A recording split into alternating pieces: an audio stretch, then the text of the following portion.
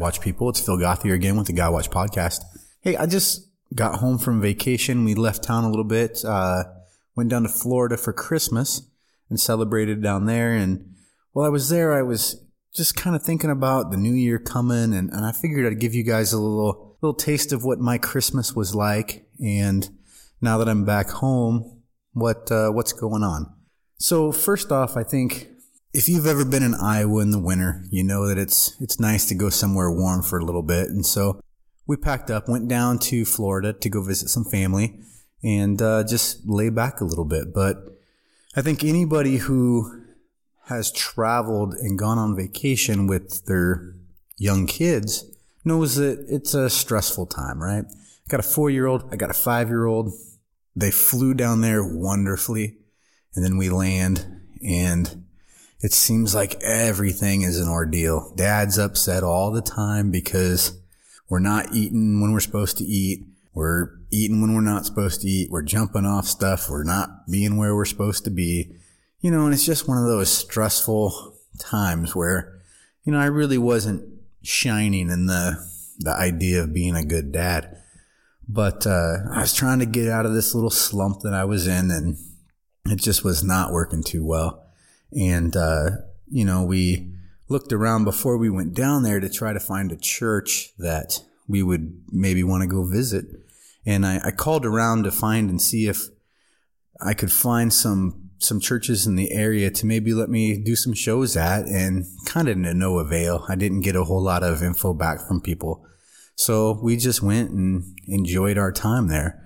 But I still was struggling a little bit just in relaxing and enjoying myself. And then Sunday came, Christmas Eve, and we decide we're going to go to this church. And we found this place called The Journey. It's in a small town called Yulee, Florida. It's right north of Jacksonville, kind of between Jacksonville and Georgia, the Georgia border. And, you know, I kind of had a bad attitude, and I went in there, and when you visit a lot of churches do things a lot of the same way. Some of the things you really like, and some of the things you're like, wow, you know, I don't know if I would have that at a church I would regularly attend. But I found out that when I got there, all of my preconceived notions were my bad attitude being put in front. You know, I had preconceived notions going into it, and every single one of those were pretty much proved wrong once I finally got to the church and met the people and experienced their service. And I'm sure it's not how the service started, but the first thing I really heard when I sat down and started listening to this sermon was, God doesn't care if you're happy.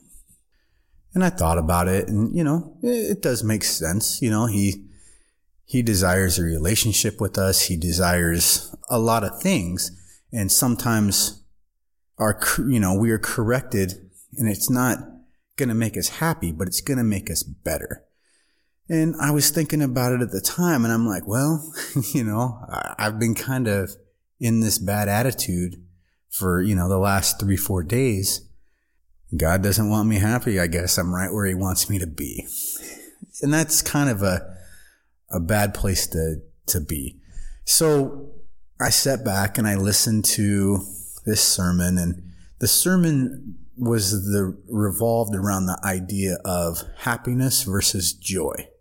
And this isn't a new thing. I've heard it before, you know, where happiness is this temporary sort of feeling that you get, and joy is an attitude that you present in life. And I took a minute and I started to realize that I was not focusing on the joy that I get in my faith and in my family and all of those things. I was focusing on the momentary happiness of having my kids behave, being able to do the things that I wanted to do on my vacation, and letting that happiness that I was striving for steal the joy from the time that I could be spending with my family. And so after that, I kind of got a new lease on my vacation. And I kind of took a step back and I just realized that the reason that I'm in a bad attitude is because I'm not in the right place. And so after that, it really changed the focus of my time there. I went and, I bought some balls and I played with the kids in the yard and we ran around and we went to the beach and we did these things that sometimes are a little more mundane, but you know what? They brought me joy because I wasn't upset. My kids were having a good time. I could watch them laugh and play. And so this kind of comes back to we just got back into town, back into Iowa. And, when we were down in Florida, we were in the northern Florida. So it was a little chilly there, and chilly for northern Florida, 50 degrees and a little rainy and windy. But we got back to Iowa and the high yesterday was -8. The low last night was -18, and that was without the wind chill. So the wind chill takes it to like -30. And I know that, we've got a lot of listeners from outside the country, and I'm just not smart enough to do the conversion for you into whatever that would be in Celsius, but it's cold. And so now we get home and we're stuck inside the house. And that's when, you get everybody confined in this tight space. And that's when you really have to use that time to focus and say, is what I'm doing important? Is what I'm doing joyful? Is what I'm doing positive for my faith relationship and my faith relationship for my family? And I don't always answer that in the right way, but I try. And so we got back. We went with our small group last night to a little going away dinner. We have a couple people who are leaving to go be missionaries overseas. And so we all went out for a little celebratory dinner. And so we want to take a minute just to celebrate them leaving and kind of kick them off in the right way. And one of the conversations that came up was, do you have any New Year's resolutions? What are those things? And my wife is really good about setting goals, and I don't think she refers to them as resolutions, but, she sets these incremental goals in different aspects of her life and tries to meet those. And I think that that's probably a better way to do it than, I think we all know the people we have been the person who says, I'm going to work out really hard. Once a week, I'm going to go to the gym. Twice a week, I'm going to go to the gym. And then February comes and you've already failed at that resolution. So with the goal, I think you kind of step away from the ability to be able to fail and be discouraged. But I really don't ever set resolutions or goals for the new year or these things. And I was laying in bed afterwards thinking about it. And I was like, being able to find joy would be a wonderful goal for the year. And not that I'm not joyous, but just being able to understand and accept that idea in that place of joy.